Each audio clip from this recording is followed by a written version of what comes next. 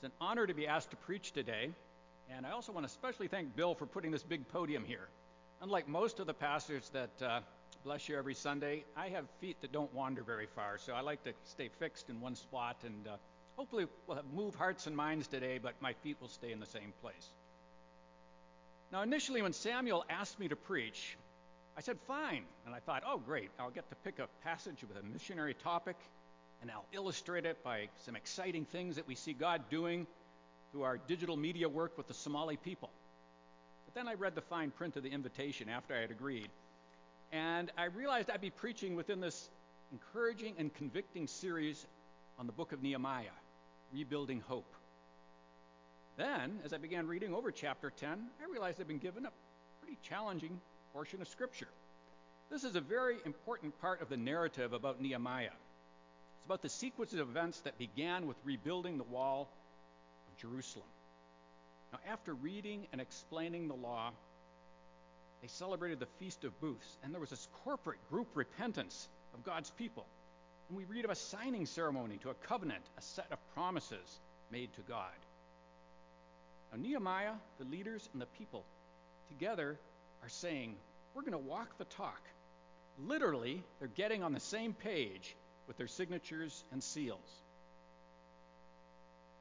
Before I read chapter 10, I first would like to pray. O holy, triune God, we thank you for including the books of Ezra and Nehemiah in the Bible. Thank you for the sermon series preached by Samuel and Reuben as we consider the response of your people. And that season of reformation and revival you had granted, we pray that you will likewise work in our hearts, not just individually, but as a body to bring renewal. O Lord, help us to value the good news that we find in your holy word. Forgive us our lack of concern for the glory of your name, for your desire to have the gospel preached to all peoples. Forgive us for our thoughts, words, and deeds in disobedience to your commands. Forgive us also for neglect of a holy lifestyle, to think, speak, and act reflecting your faith, joy, and love. Dear Father, by the operation of the Holy Spirit, help me to proclaim this portion of your word in a clear, faithful, and practical way. In the name of Jesus Christ, amen. Now, please turn in your Bibles to Nehemiah 10, and then actually the last verse of chapter 9. We'll start with verse 38 of chapter 9. So whether you have a paper Bible or digital, we'll be looking there starting at the end of chapter 9. And I'll admit reading most of the names. Much as I love the sound of Hebrew, I'm not that good at speaking it, and we'll kind of skim over, summarize the names that we see there. So starting with chapter 9 of Nehemiah, verse 38. Because of all this, we made a firm covenant in writing. On the sealed documents are the names of our princes, our Levites, and our priests. So now starting chapter 10. On the seals are the names of Nehemiah the governor, the son of Hakaliah, Zedekiah. And then verses 2 through 8 are the names of 21 priests. And verses 9 through 13 are the names of 17 Levites. And then we get from 14 to 27, 44 chiefs of the people. And picking up again on verse 28 of the rest of the chapter. The rest of the people, the priests, the Levites, the gatekeepers, the singers, the temple servants, and all who have separated themselves from the peoples of the lands to the law of God, their wives, their sons, their daughters, all who have knowledge and understanding, join with their brothers, their nobles, and enter into a curse and an oath to walk in God's law. It was given by Moses, the servant of God, and to observe and do all the commandments of the Lord our Lord, and his rules and his statutes. We will not give our daughters to the peoples of the land, or take their daughters for our sons. And if the people of the land bring in goods or any grain on the Sabbath day to sell, we will not buy from them on the Sabbath or on a holy day. And we will forego the crops of the seventh year and the exaction of every debt. We will also take on ourselves the obligation to give yearly a third part of a shekel for the service of the house of our God, for the showbread, the regular grain offering, the regular burnt offering, the Sabbaths, the new moons, the appointed feasts, the holy things, the sin offerings to make atonement for Israel, and for all the work of the house of our God. We, the priests, the Levites, and the people, have likewise cast lots for wood offerings to bring it into the house of our God according to our fathers' houses at times appointed, year by year, to burn on the altar of the Lord our God, as it is written in the law. We obligate ourselves to bring the first fruits of our ground and the first fruits of all the fruit of every tree, year by year, to the house of the Lord. Also to bring to the house of the Lord, to the priests who minister in the house of our God, the firstborn of our sons and our cattle, as it is written in the law, and the firstborn of our herds and our flocks. And to bring the first of our dough and our contributions, the fruit of every tree, the wine and the oil, to the priests, to the chambers of the house of our God, and to bring to the Levites the tithes from our ground, for it is the Levites who collect the tithes in all our towns where we labor. And the priest, the son of Aaron, shall be with the Levites when the Levites receive the tithes. And the Levites shall bring the tithe of tithes to the house of our God, to the chamber of the storehouse. For the people of Israel and the sons of Levi shall bring the contribution of grain, wine, and oil to the chambers where the vessels of the sanctuary are, as well as the priests who minister, and the gatekeepers and the singers. We will not neglect the house of our God. The word of the Lord. So my points today will be, is covenant-keeping legalism? That's a question. Mixed marriage problems, and faith-based finances. So starting with point 1, let's look at that question. Is covenant-keeping legalism? Why did Nehemiah and the people feel the need for a written document? Why did they make this covenant with God? Well, it was not enough just to say they were sorry for their sins. Now, last week we heard Reuben preach an excellent sermon on repentance. And if you've missed it, check it out online. The people in Jerusalem needed to show that they were sincere, that they were going to serve the Lord in a wholehearted way. And there was past precedent for this in their history. Covenant making had happened twice in the kingdom of Judah before the Babylonian captivity. During the revival that took place under King Hezekiah, which is mentioned in 2 Chronicles chapter 29, and then in 2 Chronicles chapter 34, the revival under King Josiah. And in particular, the revival under King Josiah came with the rediscovery of the Torah, the law of God, and that was publicly read, followed by corporate repentance. Essentially, this covenant was a written document with a solemn promise to follow the Lord no matter what the cost, to walk in God's law, to observe and do all the commandments of the Lord. Now, this covenant was written, signed, and sealed by both government leaders, like Nehemiah and Zedekiah, the traditional leaders, those 44 chiefs, the Levites, and the priests. And the text of this covenant is recorded now in verses 28 to 39, and we'll consider its contents and see how it applies to us today.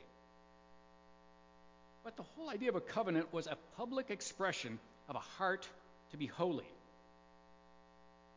I want to make really clear, this is not a covenant of works. Nehemiah and the people were not telling God that they wanted to earn his favor by obeying his law. This covenant is not a denial of grace or of the gospel. No, by making this covenant, the Jewish people were responding to the grace they had already received. Now let's review some of the main events we've seen so far.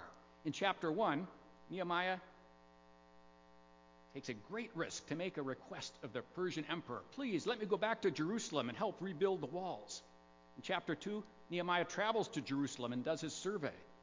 In chapters 3 to 6, Nehemiah leads the Jews in rebuilding the wall in spite of great opposition from the surrounding peoples. In chapter 5, on the side, Nehemiah takes up the cause of the poor Jews who were being enslaved by the rich countryman. And finally, in chapter 8, Nehemiah gets Ezra and the Levites to teach the law to the assembled people. And this ends with a joyful feast. Revival takes place. Now, having experienced all of these unexpected, gracious acts of God, the Jewish people responded by making this covenant. Now, it's not recorded in Nehemiah, but some commentators believe we can assume that just before this covenant declaration and signing took place, they had had the celebration of Yom Kippur, the Day of Atonement. The assembled people will have seen the high priest take sacrificial blood into the Holy of Holies in the temple and sprinkle it to atone for his sins and the sins of his people. Then they would have witnessed the ritual of the scapegoat. The sins were confessed on the head of a goat, and the goat was driven out into wilderness where it would never be able to come back. Both of these God-given rituals foreshadow the sacrifice of Jesus Christ on the cross. We've seen in the Old Testament as well as the New Testament, the promise of obedience comes after the experience of grace. Thus, the covenant declaration of the people in Nehemiah 10 came out of thankfulness. They were reflecting on being rebuilt as a nation. They wanted to be clear about displaying their gratitude to God for his grace. And the actions, along with the words of the people gathered in Jerusalem that day, it was not legalism. We see that the covenant was not making up new rules or additions to the law. Reuben referred to this last week, talking about the Pharisees at the time of our Lord's ministry on earth, where they added all these little rules and regulations to the existing ones. No, Nehemiah makes it clear in verse 29 that the Jewish people wrote up their covenant to walk in God's law. They wanted their gratitude to be obvious and practical. Walking in God's law gave an outward display of holiness. It set the people of Israel apart from the culture and the customs of their neighbors. Now, what is it? What is holiness? Would you be happy if I called you holy? I doubt it. This word doesn't have a very positive connotation today. If we think of someone and we call them holy, maybe they're otherworldly at best or hypocritical or fanatic at worst. But if we look at the meaning in Scripture, it's important to realize this is something we should be. God is holy, and we are called to be holy. In response to the revival, the Reformation renewal that had taken place in Jerusalem, the Jewish people promised to show their allegiance to God. And this allegiance meant realigning their lifestyle. It was going to be in ways that were radically different than the nations around them. It was showing a pattern of life based on the law of God, with which they had just recently become reacquainted. They were to be beacons of light. Now, the Jewish people took collective action here. They were becoming literally on the same page, signing it. And there's something we can learn from here, too. We're looking at a culture that stressed tradition and communal and corporate life. That's quite different from our modern American culture, which stresses the latest fashions and fads, individualism, having many rights, being who you want to be, doing what you want to do. Conformity was encouraged in Nehemiah's time, and it still is in many cultures today. And to some extent, and to some degree, it's a very biblical theme. So let's consider the key point. To what standards should these people conform? What sort of obligations were they promising to fulfill? Well, Nehemiah and Ezra had different roles while serving and leading the returned exiles, but both stressed returning to an obedient lifestyle based on what God had revealed to Moses in the Torah. This brought Nehemiah and Ezra into conflict with various political, cultural, economic forces within the Jewish society and around them. Let's examine the practical implications mentioned in the covenant that God's people were entering into at that time, and what would be the long-term significance for them and also for us. That brings us to our second point, mixed marriage problems. And before we look directly at this, we have to avoid some major misunderstandings. Verse 30 states, "We will not give our daughters to the peoples of the land or take their daughters for our sons." Now this meant that the remnant, whether they were the tribes of Judah, Benjamin, or Levi, they would not intermarry with neighboring peoples like the Ammonites, the people of Ashdod. We have to consider the Samaritan people, their neighbors to the north. Their faith had become diluted over the years. The Samaritans were a mix of folks from the 9 tribes of the northern kingdom of Israel. Most of them had been deported 200 years before by the Assyrians.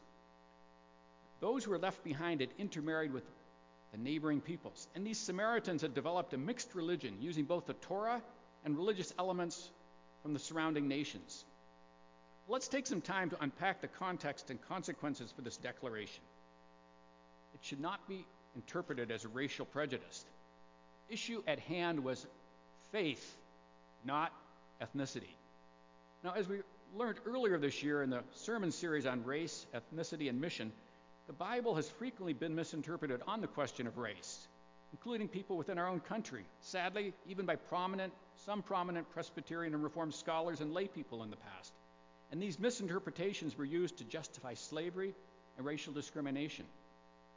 When we talk about mixed marriages here, the issue is religious faith, not racial or ethnic identity. And here are 3 examples from the Old Testament of outsiders who joined the chosen people of Israel by embracing faith in Yahweh. Think of the story in Numbers 12, the Cushite wife of Moses. She was from modern-day Sudan.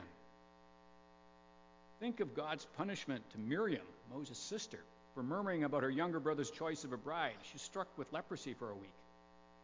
Moses' wife was part of this mixed multitude that accompanied the children of Israel in their exodus from Egypt. They had become followers of the one true God along with the other 12 tribes. Or then we think of the story of Rahab in Joshua 2 and Joshua 6. This Canaanite prostitute and her family, they became part of Israel. After the destruction of Jericho, she trusted in the one true God and hid the spies that Joshua had sent into Jericho. And then there's the book of Ruth, a book devoted entirely to the story of a Moabite woman who puts her faith in Yahweh. Ruth becomes the great-great-grandmother of David. Thus, she becomes part of the genealogy of Jesus Christ. And these are not the only examples from earlier in Israel's history of outsiders coming to trust in the one true God and then being grafted in. There are some commentators who look at verse 28 in chapter 10 here, and they interpret it as a reference to recent converts at the time of Nehemiah, people who are becoming part of this covenant. For that part of 38 says, the rest of the people, the priests, the Levites, the gatekeepers, the singers, the temple servants, and then here's the other people, all who had separated themselves from the peoples of the lands to the law of God. So there were even converts at the time of Nehemiah. Having established what we're not dealing with here, that is, ethnic superiority and separation along those lines, what is the problem? Well, Nehemiah had been dealing with a physical security threat to Jerusalem and to the people of God. The wall had fallen down. This is something they had to rebuild in order to reestablish themselves and reestablish their worship of God. However, intermarriage was a spiritual security threat. And we just have to think of some of the motivations for this intermarriage that was going on. Think of social climbing by marrying local people that were from prominent families. Let's think of one of those evil three musketeers, as Samuel calls them, Tobiah from Ammon. Tobiah's son Jehohanan had married a daughter of the Jewish nobleman Meshullam. And probably Meshullam thought, that's great, now I'm related by marriage to one of the powerful people in a neighboring land. That was something politically to his advantage. But as the law was read and explained to the people, they realized what the law required of them in their choice of marriage partners. Now, how do we apply that today? Well, definitely not in a racial way. The New Testament is clear that being one in Christ does not allow for any racial discrimination. However, the principle for not marrying unbelievers remains. The Apostle Paul was inspired to write these words on the topic of marriage in 2 Corinthians 6:14. Do not be unequally yoked with unbelievers. What partnership has righteousness with lawlessness? What fellowship has light with darkness? Now, certainly, these words in 2 Corinthians are hard to swallow in our modern pluralistic society. But God's word is not based on consensus or popularity contests or being on the right side of history. On one side, there's a practical spiritual reality. If you want to have a harmonious family life and a solid marriage, it's essential to share the most important part of your belief system with your spouse, that is, believing in Jesus Christ as your Lord and Savior. On the other side, being in darkness, what Paul refers to there, need not be a permanent situation. Church history is full of dramatic conversion stories. Think of Saul, who later was called Paul. Think of that pagan partier, St. Augustine, or that slave trader, John Newton, or that skeptic scholar, C.S. Lewis. Unlike ethnicity, faith is not something you just inherit and cannot change. When the people of God witness to someone and pray for someone, that someone can be changed. Returning to Paul's writings in 1 Corinthians 5, he even points out that a wife who has come to faith can sometimes win over her unbelieving husband. Well, in sum, then, the witness value of healthy Christian marriages in our modern world is significant and important. Marriage is a unique kind of interaction with those who might not share your faith. However, we are not meant to be totally separated from any interaction with unbelievers. The Apostle Paul makes it quite clear that Christians are not to be totally separatistic in his first letter to the Corinthians, chapter 5, verses 9 to 10. Now, he's dealing with a case of church discipline, sexual immorality of a member of the Corinthian church, and he wrote, I wrote to you in my letter not to associate with sexually immoral people, not all meaning the sexually immoral of this world, or the greedy or swindlers or idolaters, since then you would need to go out of the world. So what Paul is saying, you have to be stricter with people in the church. You don't apply those same rules for those who are outside in terms of just general association and mixing with people. Our example with how to live as a minority comes from the writings of the apostles. For the examples that we see in the book of Acts of the expanding church within the pagan Roman Empire. And we can also look at the advice of the Old Testament prophets, like Jeremiah. He wrote to the great-grandparents of the people alive in Nehemiah's day. And in chapter 29, verse 7 of Jeremiah, we read these words from him to the people in exile, the people exiled in Babylon. But seek the welfare of the city where I have sent you into exile, and pray to the Lord on its behalf. For in its welfare you will find your welfare. Think of the examples of Daniel and his 3 friends, of Queen Esther, of Ezra and Nehemiah. These are all examples of believing Jews working within the pagan Babylonian and Persian empires. As God's chosen people, living a holy lifestyle is a careful balance, avoiding certain behavior relationships while at the same time participating as much as possible in our society. We have to do regular self-examination on this whole issue of dilution and distraction of our faith and life, beyond just mixed marriages. Think of social media, entertainment, sports, politics, news.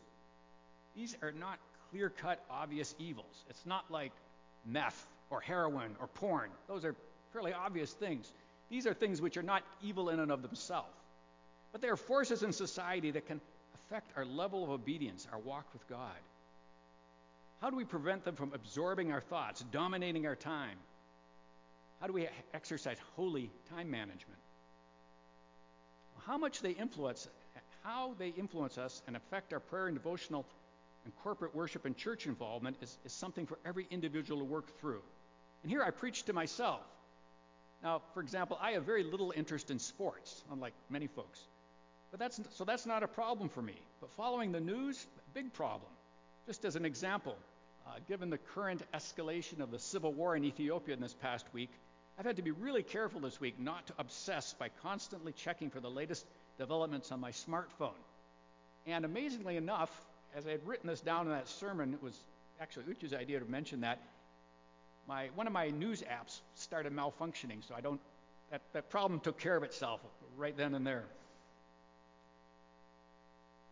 Now, moving on to faith-based finance. I'm dealing with some trepidation here, because in my 17 years at New Hope, it seems that we always have a tradition that Pastor Tommy is the one who preaches on stewardship and giving. However, since a sizable part of the passage assigned to me relates to this topic, I cannot shirk my responsibility. So give. Amen. No. Let's look at what we can learn about faith and finances from the covenant signed by the Jews in Jerusalem after revival had taken place. Now, whether Sabbath trade, temple tax, supplying fuel wood for the offerings, giving the firstborn offerings, all of these actions were impacting everybody's financial situation. And we have to remember that these Jewish people were not generally prosperous. There are a few rich folks, but most of them were fairly poor. Their grandparents had just returned from 70 years of captivity in Babylon. Consider verses 31 to 39. By following through on these different actions, the Jews would definitely have less disposable income and less time. These involved financial expense and use of their time they could be working. They were basically agreeing to tax themselves more to support the priests and the Levites. Now, another aspect of this covenant was observing the system God had instructed Moses concerning the Sabbath or the sabbatical year or the 50-year Jubilee. Now, this involves stepping out in faith by following these laws that the Lord had given to Moses at Mount Sinai. These were laws that showed, among other things, God's concern to protect the poor within society. Think about the sabbatical year and the Jubilee. Debts were canceled every 7th year. The ownership of property changed. Land that had been sold reverted back to its original owners. Now, to comply with this, you had to have faith that the Lord would provide his shalom during that special year. Or how would you have an income? How safe were your investments? Your bank account, if you had to cancel the debts that were owed to you and give land back in the sabbatical year or the Jubilee year. The bottom line was the question, are you living for your possessions? And looking into the New Testament, our Lord Jesus warned us strongly about that in Matthew 6:19-21. Do not lay up for yourselves treasures on earth where moth and rust destroy and where thieves break in and steal, but lay up for yourselves treasures in heaven where neither moth nor rust destroys, where thieves do not break in and steal. For where your treasure is, there will your heart be also. So the last verse in this chapter sums it all up. We will not neglect the house of our God. And that was a major concern for prophets after the exile. Just look at the writings of Haggai, Zechariah, Malachi. You had to deal with the fact that giving was often done grudgingly. Probably Malachi was written during this time of Nehemiah. Nehemiah records the details the people covenanted on to keep the system of offerings functioning at the temple tax, the firewood, the first fruits. Now, how important was all this costly temple worship? Well, one commentary by Nielsen and Carson puts it clearly in this way. Temple worship was the God-ordained means by which sinners were brought back into a right standing with God. So from Mount Sinai to the hill at Golgotha, nearly 1,500 years of these tabernacle temple sacrifices took place, and they all pointed forward to the final and only effective sacrifice of our Lord Jesus Christ on the cross. They were all reminders of the necessity of atonement by the shedding of blood. Consider what the author of Hebrews says in chapter 10, verses 11-14. And every priest stands daily at his service, offering repeatedly the same sacrifices, which can never take away sins. But when Christ had offered for all time a single sacrifice for sins, he sat down at the right hand of God, waiting for that time until his enemies should be made a footstool for his feet. For by a single offering he has perfected for all time those who are being sanctified. Now, an important reminder here, too. The temple is not the same as the church. Christ's sacrifice has totally removed the need for any temple or system of sacrifices at this time. However, there is a parallel with giving to the temple and its needs and our need for the church to receive funds and our support. In order to function, to be a blessing to those within the church family and those in the broader community where we have been placed, regular giving is needed. And the New Testament has a lot to say about it, whether the teachings of our Lord Jesus in the gospel accounts or the examples in the book of Acts as the church is growing or in the writings of the apostles. When the Jewish people in Nehemiah's time joined in this covenant, they pledged to share the costs, to give what was necessary. They were on the same page in committing to contribute time, possessions, and money. Now, in conclusion, do churches sign covenants today?